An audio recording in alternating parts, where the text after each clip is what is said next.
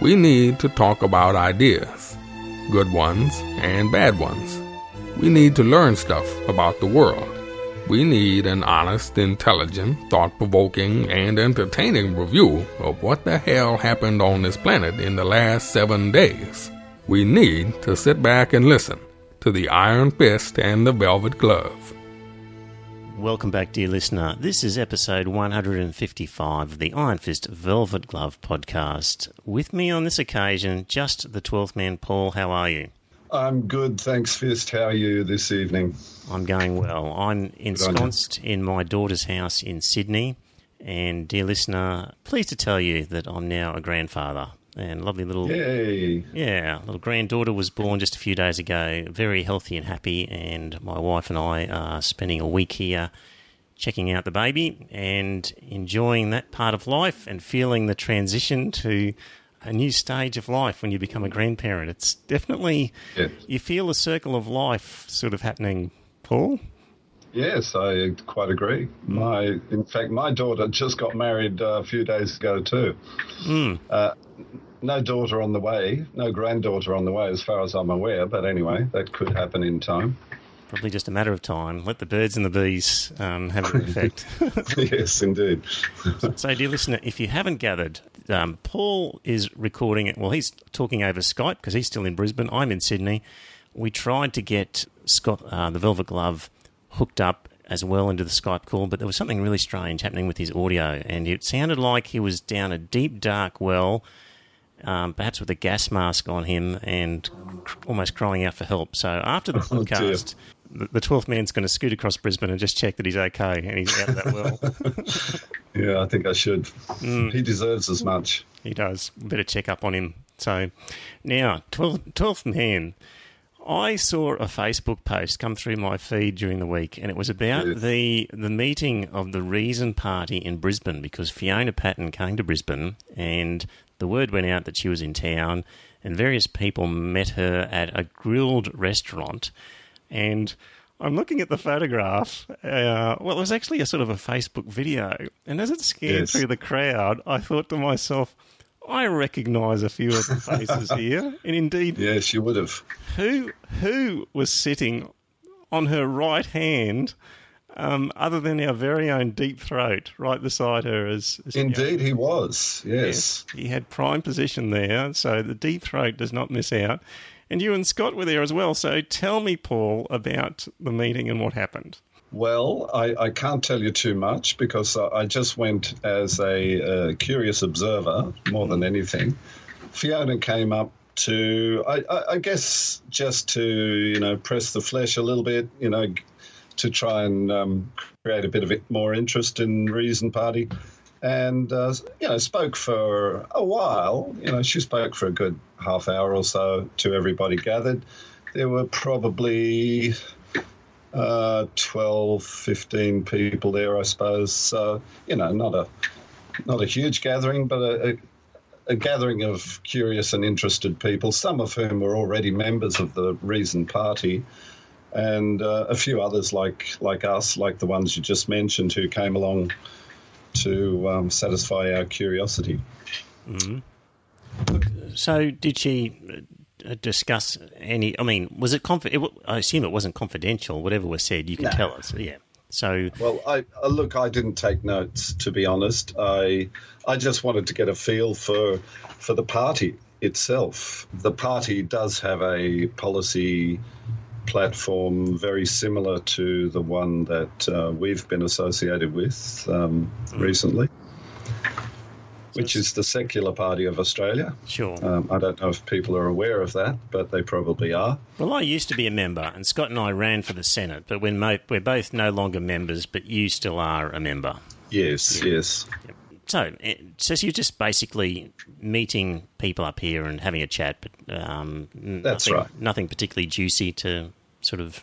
No, I'm sorry, I don't have anything like that. Right. She was very personable and pleasant and, charismatic, dare I say. She seems like a very sincere, committed, lovely person, and I wish her all the best. I'm not altogether sure I'm going to jump ship and join the Reason Party at this stage, but who knows what the future holds. Yep. So, did you meet Robin Bristow when you were at the meeting? Was he there at all? Did you remember seeing him?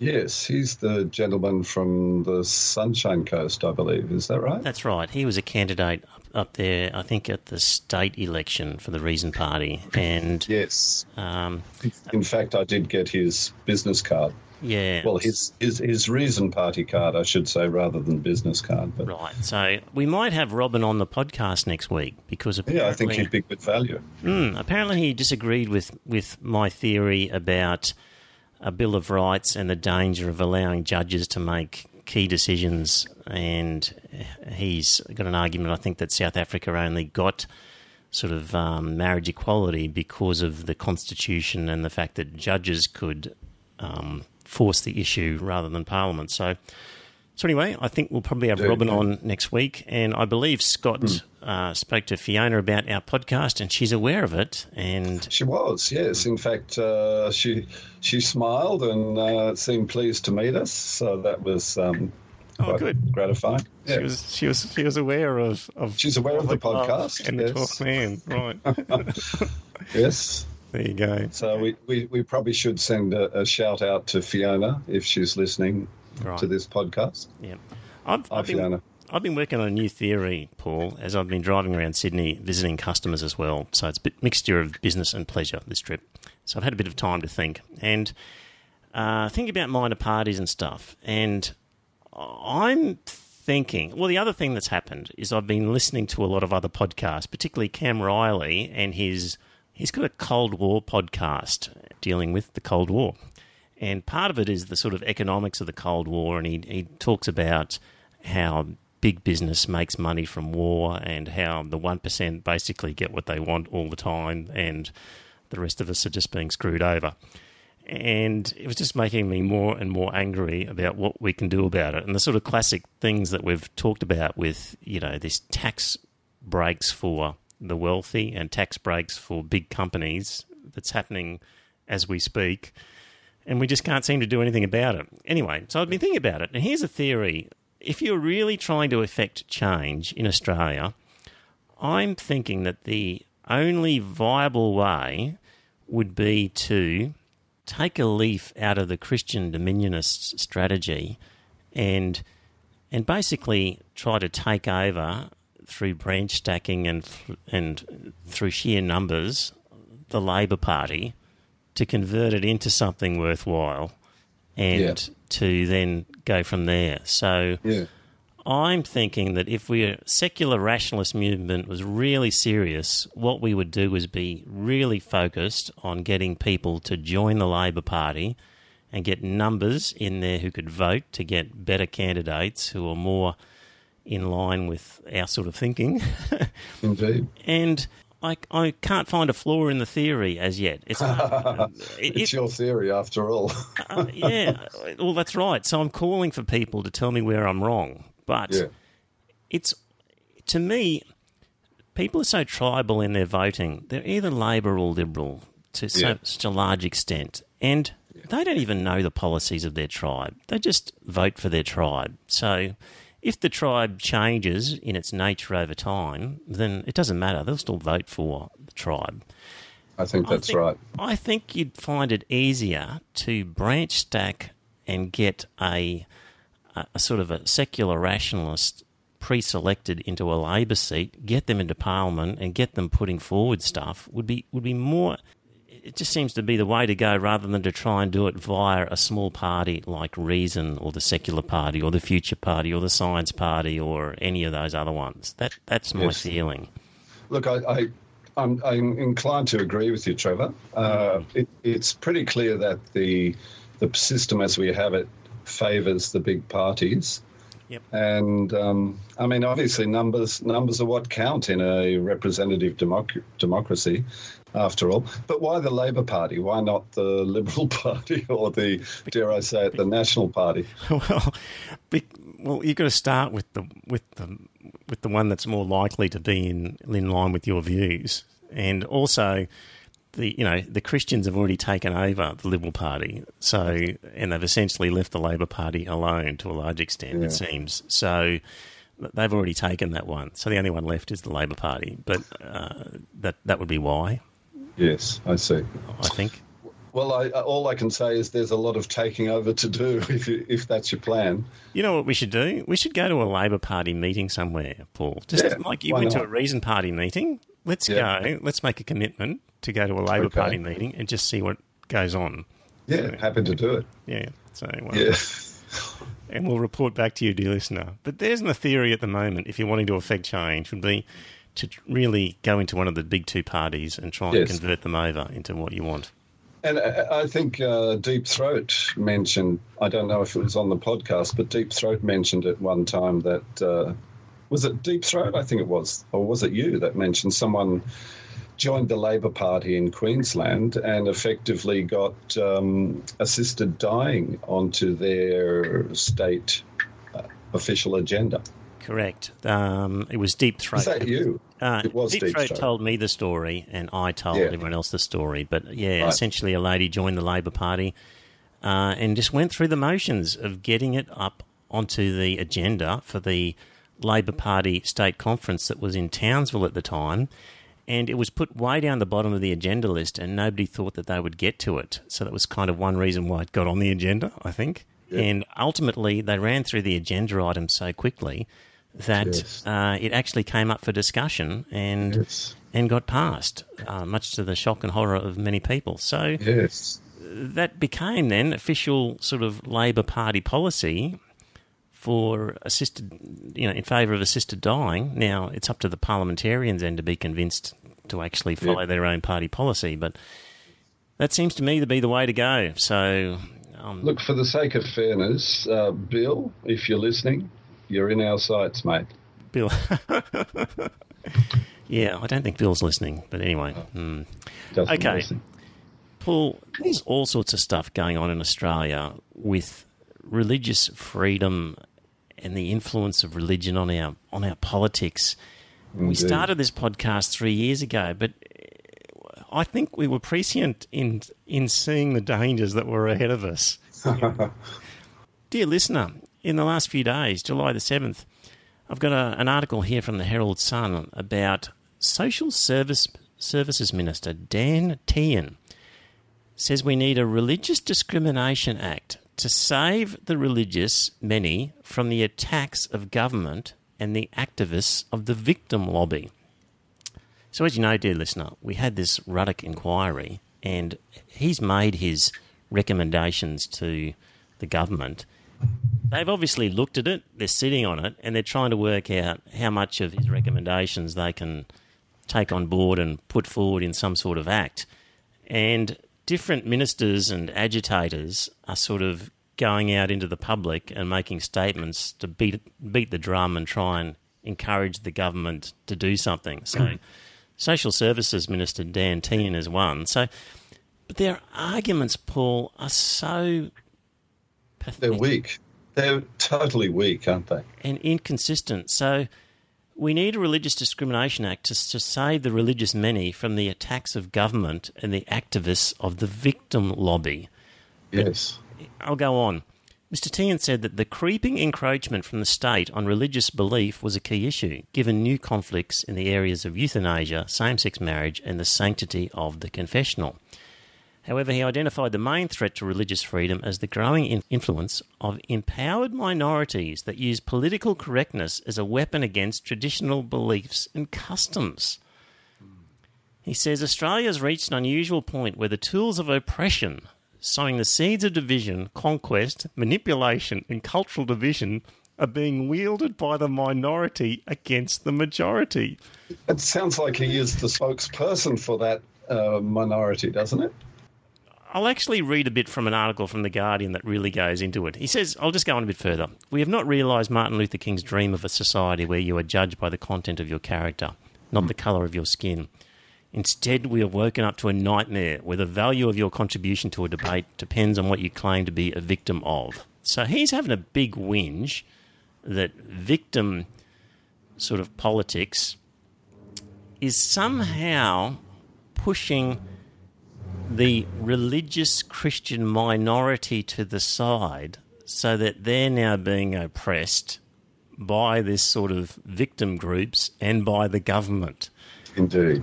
Which, when the opposite is the case. How on earth did he tie Martin Luther King in with this? This is where you've got to hand it to these guys. They've got the whole Donald Trump. You just say stuff and throw in things, and they seem to get away with it. Yes, well, indeed. to some extent anyway. I mean, it was ludicrous what he was saying. So there's a good article here from Jeff Sparrow in The Guardian where he said that this debate just doesn't make sense. It's just a culture war. He said, Tian's not oppressed by the state. He is the state, which makes his speech distinctly odd. This is the thing. This guy is saying that the government is picking on the Christian majority. But he is the government.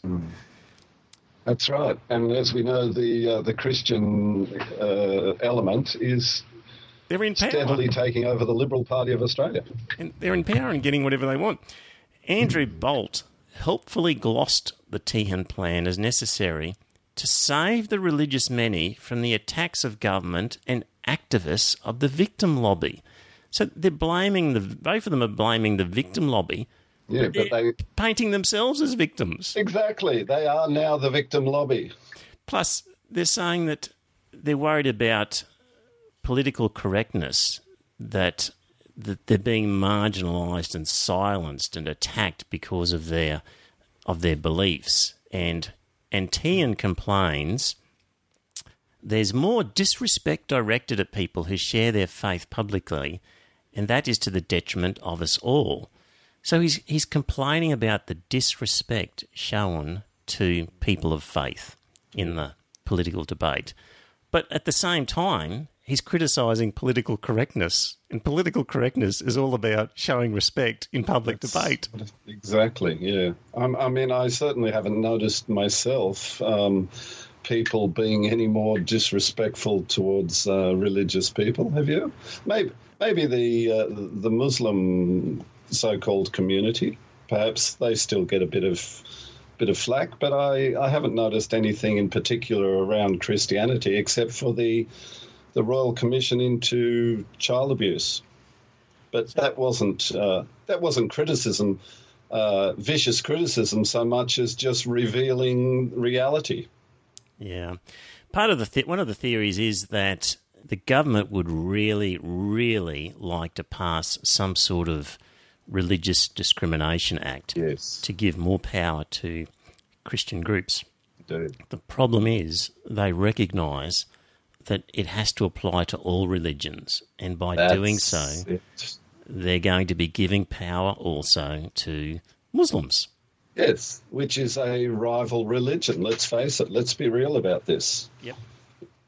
The Christians are worried about the growing size and influence of the Muslim community in Australia. Yep. So they'd really love to pass legislation in favour of Christian religion, but they can't do it without putting it in favour of Muslim religion. That's and right. That's put them in a bind, and they don't know what to do. They recognise their own double standard.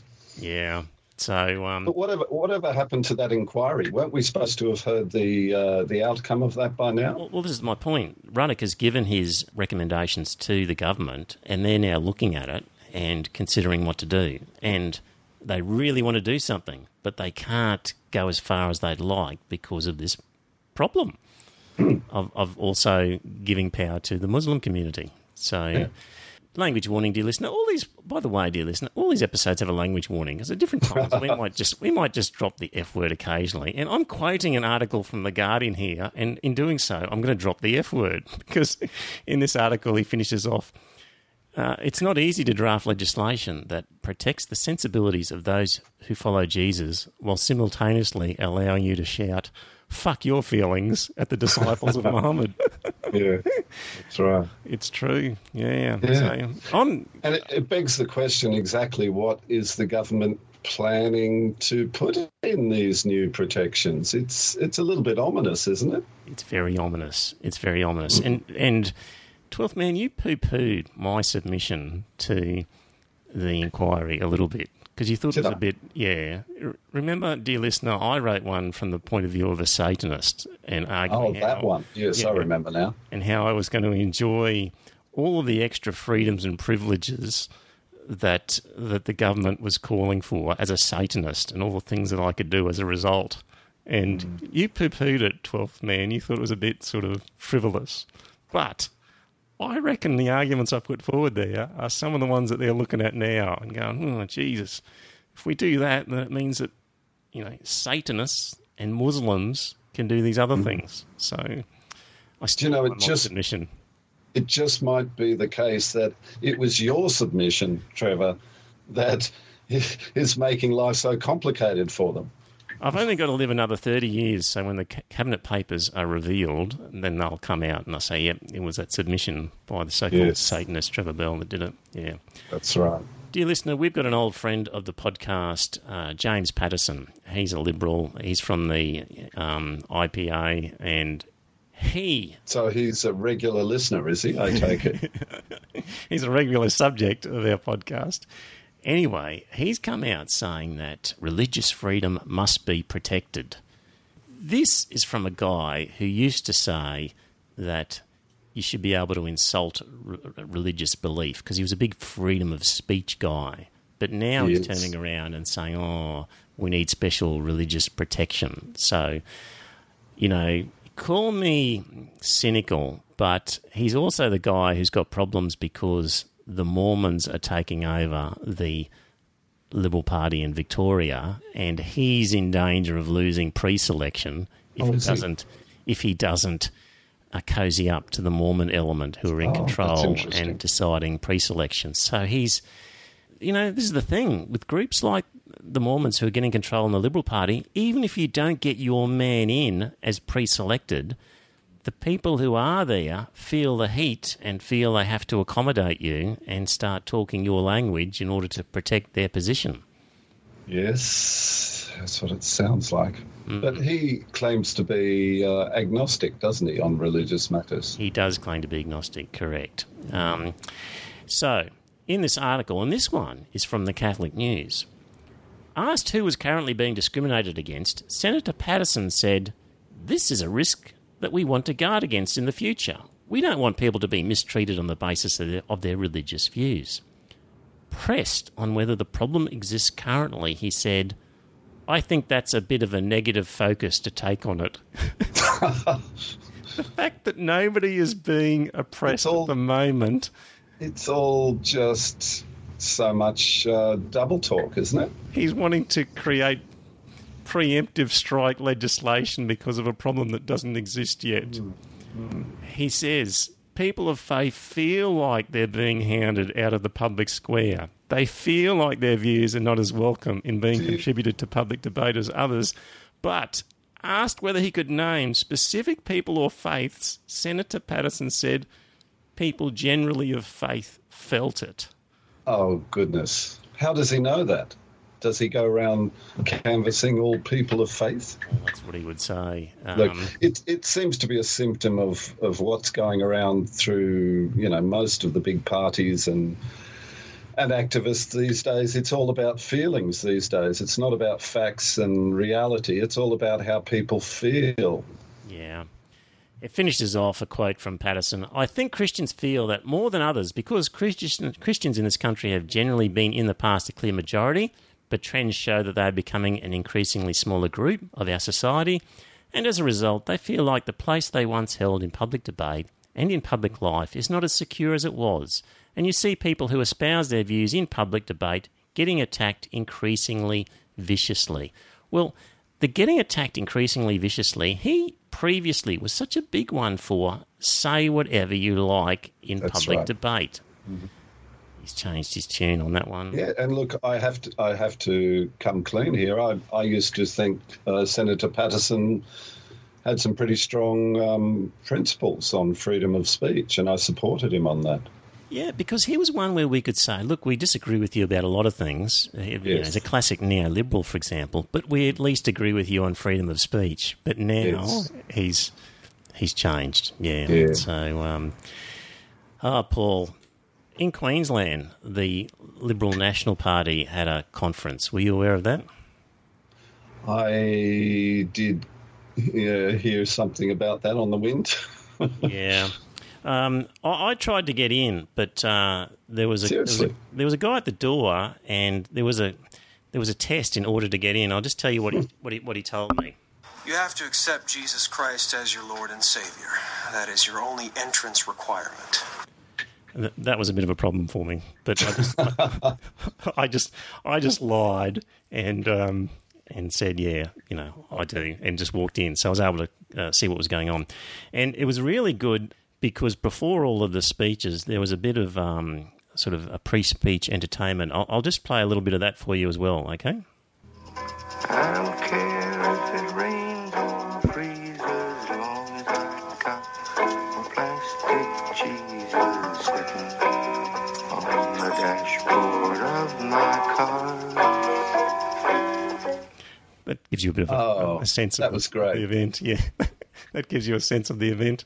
Yeah, I'm going to get out all my country and western CDs after this podcast is finished. You may think I'm joking, dear listener, but when you look at the resolutions that were passed, you'll say, "Oh, hang on, that's probably quite true." What the Iron Fist went through there. So, the first article that I've got a link to for you, dear listener, is from The Guardian again, titled, well, you remember, Paul, we talked about the Lord's Prayer in the Senate and how the Greens have put forward a motion that the Lord's Prayer be removed, and it's now gone to a Senate inquiry.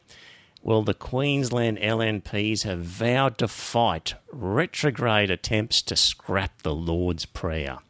As they would. Yeah. They're committed to leading the pushback against a Greens move to remove the Lord's Prayer. And the main one involved is Matt Canavan, who's called for the party to fight back against this attempt. Quote, "Whether or not you come from a Christian heritage or not, I think the sentiments that are included in the prayer is something that is a shared heritage and insight for a Western civilization like ours," he told the room. Indeed.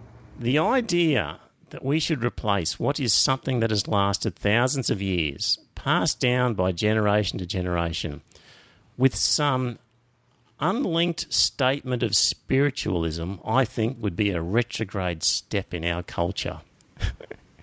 He goes on, "We should cherish those things passed down to us, even if some of us don't quite share the full spiritual or religious views of that heritage. We can still, of course, understand universal truths that are embodied in a prayer such as Our Father, and in a respectful way links us to our past, cherishes that past, blah, blah, blah." Well, it begs the question, has he actually read the Lord's Prayer or even listened to it one time? For goodness sake, you can still say the Lord's Prayer if you want to. Yes. Why don't those believers in the Parliament get together in a separate little room before they go into the chambers, the various chambers, and have a little prayer session among themselves, Why involve our secular democracy in their old superstitious nonsense, Yeah, it's going to force us to cherish that. So there you go. That was one item from the conference. And then I've got another article here from the Brisbane Times. LNP voters have voted at the party's annual state convention to save Christmas and protects freedom of speech, but not to strengthen environmental laws at mine sites. So Delegate Kerry Latter claimed some schools were not allowing children to have a Christmas or Easter celebrations. And a member for Southern Downs said schools were becoming more politically correct. "There is no better way to piss off the mainstream than to cancel Christmas," he said. He's probably right on the money with that one. There was one delegate, Nat Hutton, and good on you, Nat, who said it was unnecessary to pass a resolution to protect Christmas. So there we go. That's Christmas pretty much protects itself. It's a bonanza for a lot of businesses. They're certainly not going to let Christmas die. Exactly. Also, member for Maroochydore, Fiona Simpson, said faith-based schools were facing a threat of not being able to employ people of that faith. Currently, this is a quote, currently they have a limited protection under discrimination laws exempting them. But it really should be a right for them to employ people with their faith and values, not an exemption they have to argue for. Oh, for God's sake. This is why you can't join the LNP and try and turn it around. Yes. You have to start with the Labor Party and try and shift it in the right direction, because these guys have just jumped the shark. Yeah, they're too far gone, you reckon? They are, yeah. Sad, isn't it? On the abortion law issue in Queensland, apparently there was a report in the Courier Mail that said the Queensland Law Reform Commission have not only recommended abortion be removed from the criminal code, but that safe access zones be implemented around clinics. So that's the word from the Law Reform. Well, that's what they're saying. The Law Reform Commission has recommended. Indeed. So that would be good, Paul. Well, that's progress. That's genuine progress. Yeah. So I suspect good things are going to happen in that direction. And Let's hope. remember we talked about how there are people escorting ladies to fertility clinics in Brisbane to avoid the haranguing from the Christian groups? Yes, indeed. I've got a link, dear listener, to where you can volunteer for Pro-Choice Queensland, and they give you a few different options if you're prepared to attend, demonstrations, if you're prepared to talk to your local MP, if you're prepared to become a pro-choice defender, i.e. escort ladies to their clinics, and if you're willing to help out in the office. So there is a link in the show notes where you can volunteer if you would like to do so for pro-choice in Queensland. Lyle Shelton's been in the news also. He came out with a tweet. Did you see the tweet that he came out with? I did see the tweet, yes. Hilarious. Yeah. His tweet, you wouldn't follow Twitter at all, do you? I don't. Yeah, I don't. Do you? No, I can't understand why anyone would. It just doesn't make sense to me. I just don't have time for something like that, I'm afraid. I think it would chew up an enormous amount of time, and yeah, so no, I don't follow it at all. But Lyle Shelton put out a tweet. This is the quote. "You wouldn't get approval to mine asbestos, so why do state governments approve of brothels?" So that's from Lyle, and so on Twitter, the hashtag Lyle Logic just went off, and people started making statements that had no connection to each other. Yes, just like his statement. Yes, you wouldn't staple your tongue to the counter at the post office, so why keep left when driving? There are a lot of very funny ones, I have to say. Yeah. You wouldn't go to bed without brushing your teeth, so why dance the Charleston? Yes. You wouldn't get approval to tear gas your neighbours, so why is it okay to vaccinate babies? You wouldn't let a frog sit in your porridge, so why get a tattoo? You wouldn't get approval for an ashtray on a motorbike, so why let dolphins learn to crochet? That's great. Yeah. So that was good. That poked fun at Lyle, and that's good. Oh, what about this one more? You wouldn't let a gorilla have a machine gun, so why would you let Lyle Shelton tweet?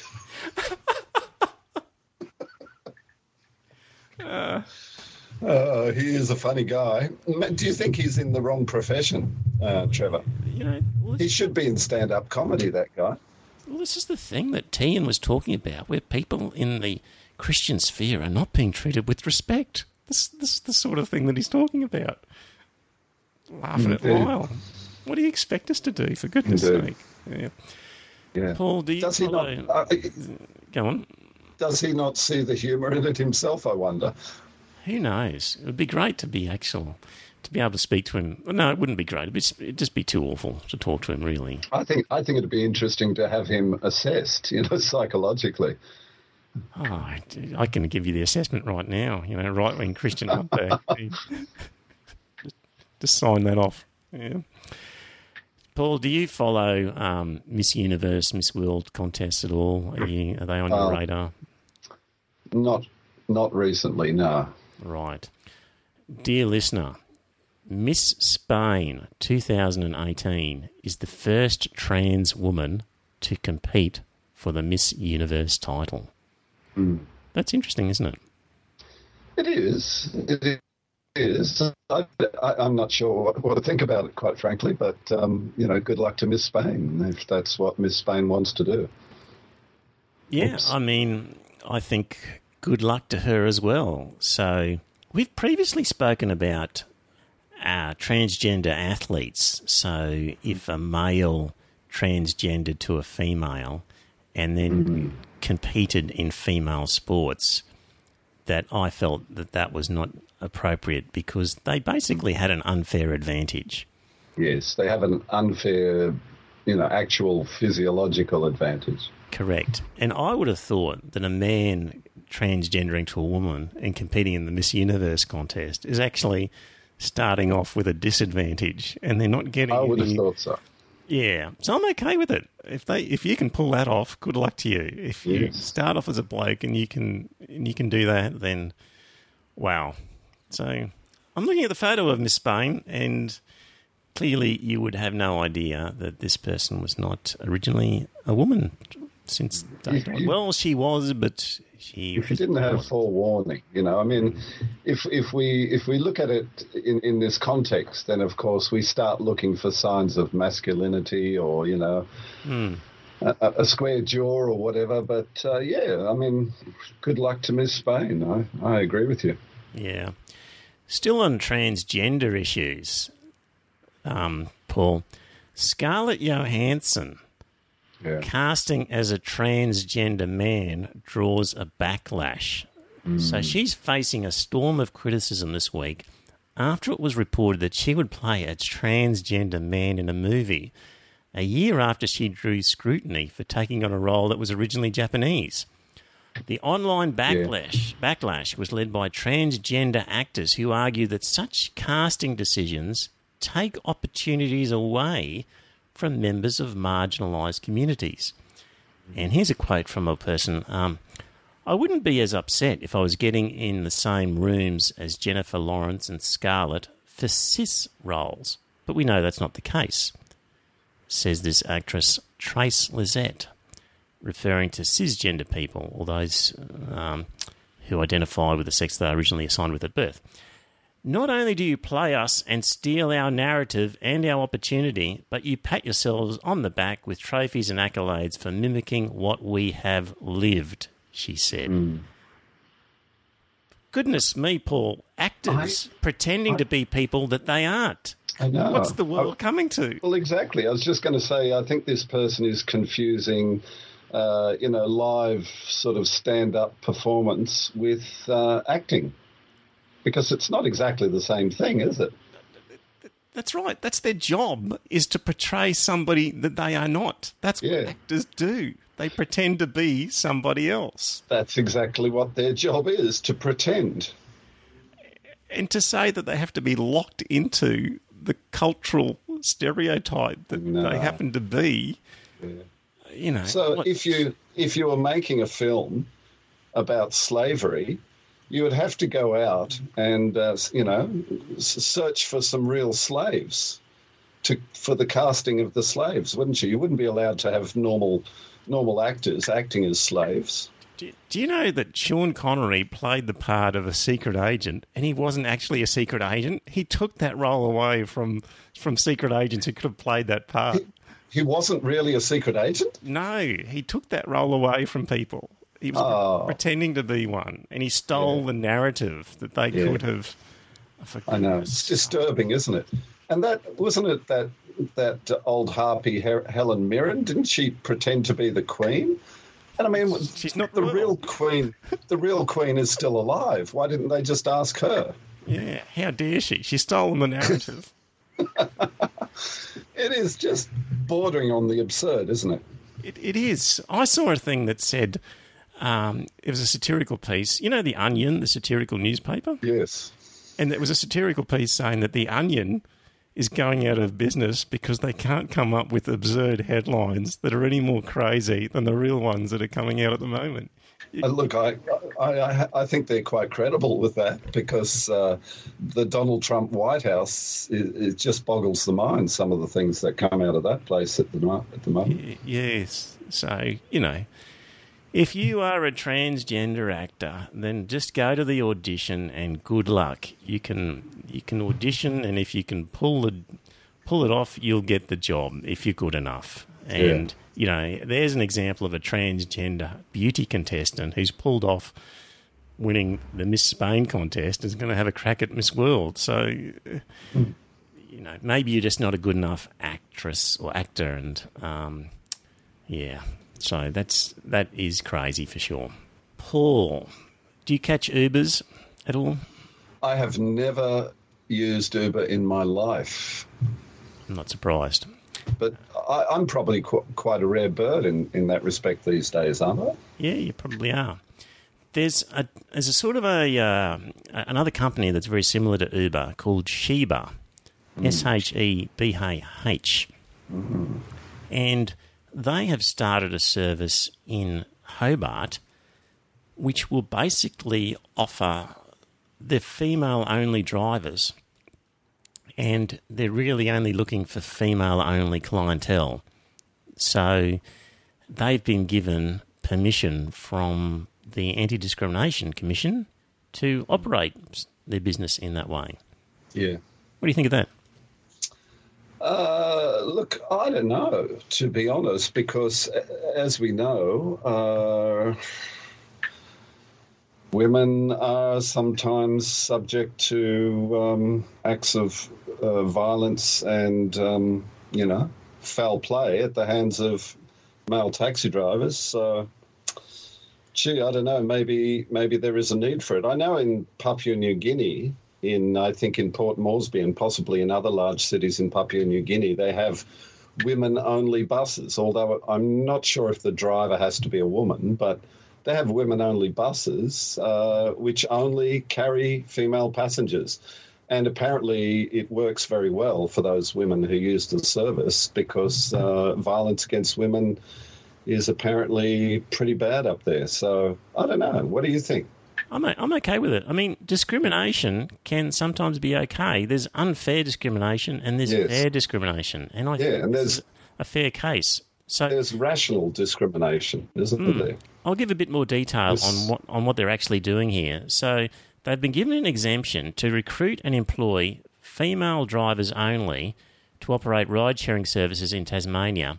And for those female drivers to only drive other females, primary school-aged children, boys and girls, boys up to 18 years of age if accompanied by a female guardian, and a man travelling with his female partner and baby in need of a baby seat or a child in need of a booster seat. And but they won't carry a male travelling by himself. Correct. An adult male. Or a female and a male. They would need to have a baby with them. Oh, really? That's interesting. And they're doing that on the basis that females feel uncomfortable becoming standard taxi drivers for security concerns. They're scared for their safety. So it basically takes a lot of females out of the taxi or ride-sharing services. So this will promote female drivers and equality. And it's also from the customer side of the equation as well, where they feel that they would want to have a female driver if they're a lone female. So they wouldn't want to be picked up by a male driver necessarily. So I reckon that's all fair enough. I do too. Although it's going to put more pressure on the regular taxi industry, isn't it? Oh, how do you mean? Well, further undermine the customer base, but I don't know. Yeah, there'll be less people taken. Yeah, but I mean, obviously, if that's what happens, that's what happens. That's the free market at work. Yep. The Sarah Hanson-Young and Senator Lionhelm fiasco. Paul, have you followed that? I have, to some extent, yes. So do you want my view? I do.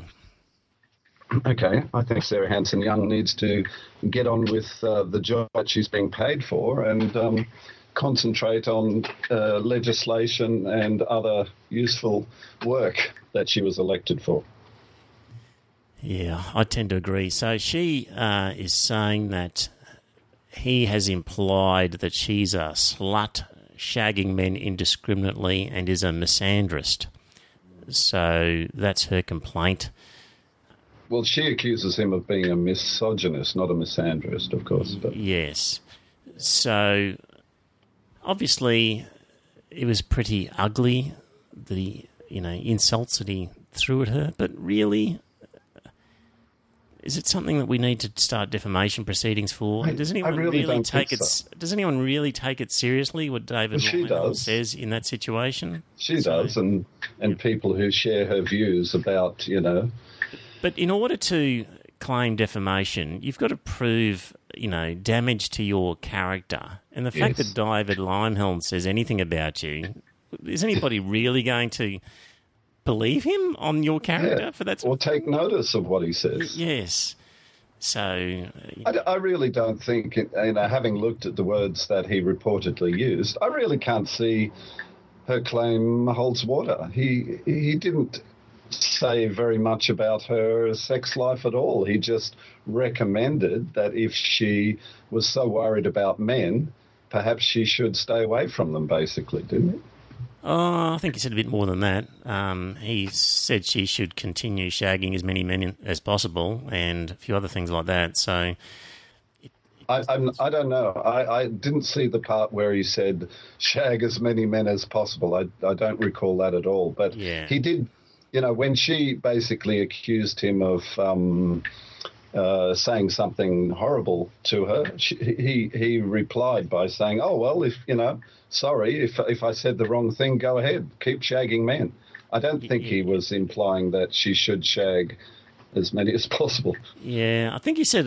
Then he was on a bunch of sort of television shows afterwards where he's probably said other things. Like it's too hard to keep tabs on exactly. Yeah, look, I didn't see those programs on TV, I have to admit. Yeah, but, genuinely, has there been anybody in Australia who now thinks that less of Sarah Hanson-Young because of what David Leinham has said? I don't know. Highly unlikely. Yeah. Anyway, yes. I'd be spending my energy on other things if I was her. Indeed. I mean, she just loves being outraged, that woman, doesn't she? I mean, if it's not Lionel, it's something else or somebody else. She is a professional outrage merchant, I think. Yeah. This is one of the reasons why people struggle to vote for the Greens, isn't it, and get any traction because of... I think it is. I really think it is. Yeah. I have to admit, I had a lot of good feeling about the Greens Party early in their time as a political party. Very strong views on the environment, which I thought were, probably quite appropriate on the whole. And now they've gone off on weird tangents, weird social justice tangents, Yep. So, anyway, a misandrist, by the way, a person who dislikes, despises, or is strongly prejudiced against men, as opposed to a misogynist for women. Otherwise, exactly that, yeah. So, patrons, we've picked up some new ones, Paul. Right. Let me say thank you to our patrons, and I'll just bring up who we've got. Starting from the top, thanks Sean, Alex, Janelle, Craig, John. Stingers has joined us as well. That's a new one. Grant, Wayno, Ayame, Brett, Anonymous, Alison, Steve, Tony, Caitlin, Craig, Jimmy, James, Jimmy Spud, Kane, Bronwyn, Matt J and Robbie. Good on you, Robbie. Good to see you there, mate.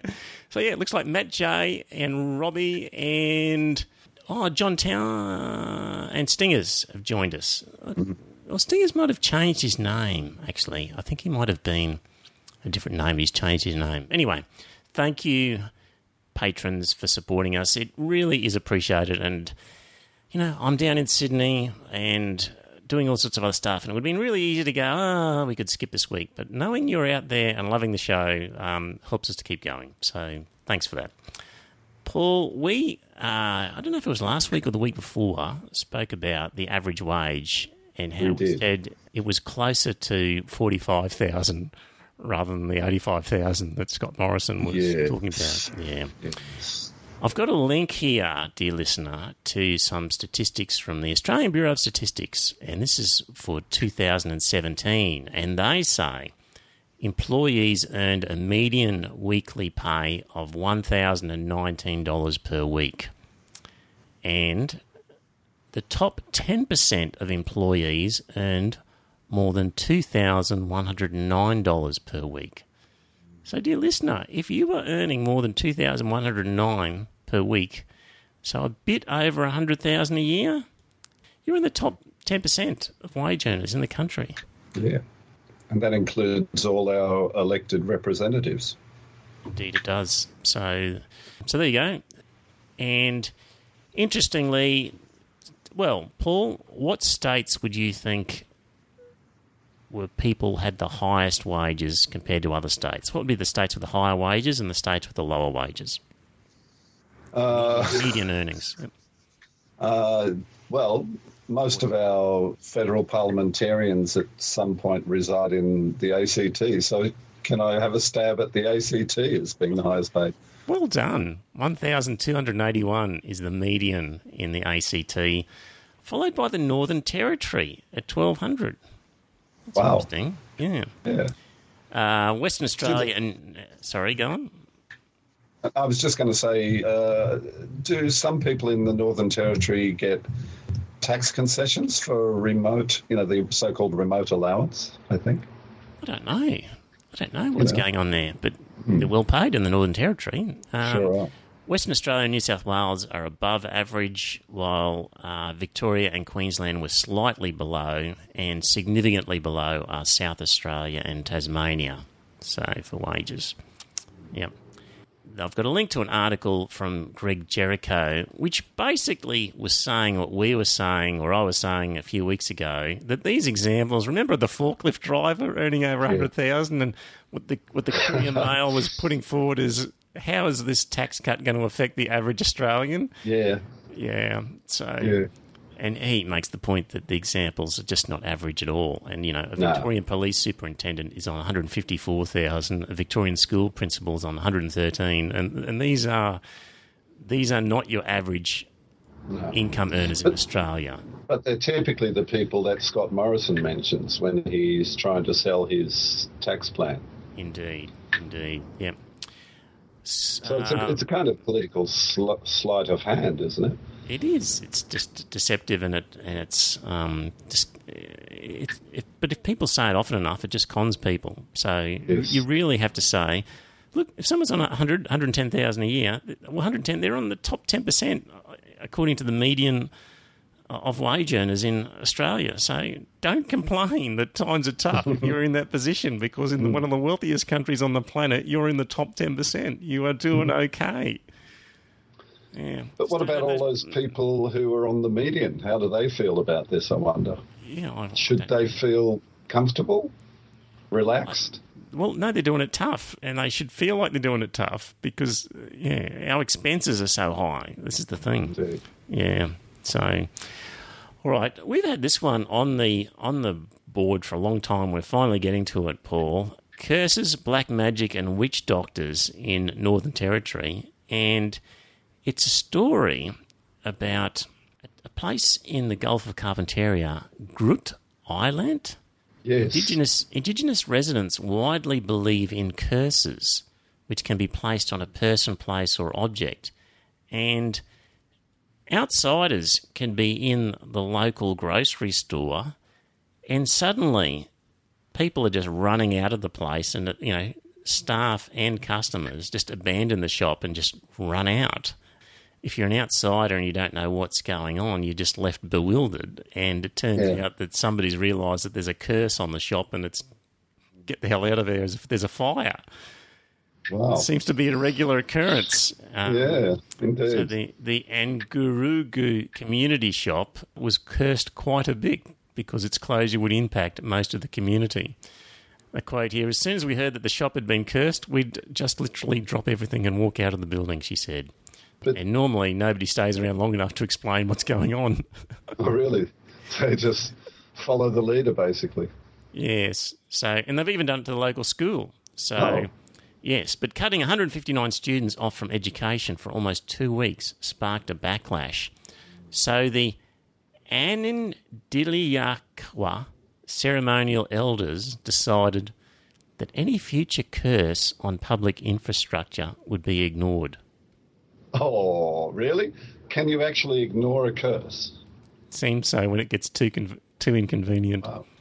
Well, do you know, just by coincidence, when I was a boy, I went to Sunday school for quite a few years, and I recall some Christian missionaries from our church or associated with our church were actually up on Groot Island converting those good people to faith in Jesus.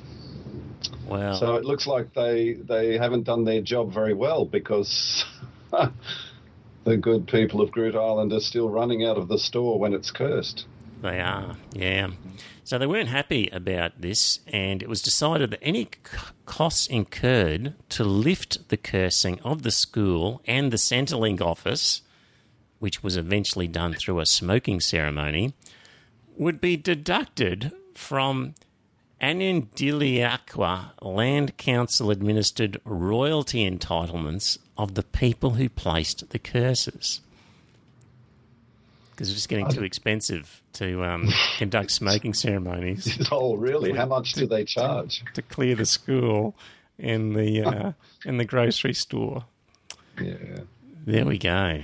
Look, I had an online chat with a chap not so long ago. I actually put up the same article on Facebook, and there was a guy responded, and very reasonably. He said basically he didn't, go along with those belief systems, and he's basically an atheist, but he said that, baby steps, basically. He said you can't just overnight convert people who are steeped in this kind of superstition and just, tell them, no, you don't have to worry about that sort of thing. He said it's so deeply ingrained in their culture, basically, that it's a very hard one to shift. So what do you think is the best? I mean, I agree with him 100%. What can you do? What can you do? When people have such an inbuilt belief system, somebody from the outside telling them that it's nonsense and to don't worry about it, that's not going to work. Yeah, well, I mean, you can say the same about our own culture, for goodness sake, can't you? We've still got lots of churches around town. So he basically said literacy first. First thing, you've got to tackle the literacy issue. Once our Indigenous people become, fully literate, then they'll have access to the same sources of knowledge and understanding about the real world as we have. Of course, they have it now, but, it's one thing to have access. It's another thing to actually make use of that access. So there's royalty entitlements that the people get, which is administered by the local land council, and they're going to deduct somebody's entitlement to cover the cost of the curse removing. It'd be an interesting court case if you decided to defend it and say, well, I didn't place a curse on this building because there's no such thing as a curse. So you can't take my money off me. That would be a really interesting case to put forward, wouldn't it? Yeah. Should we try it?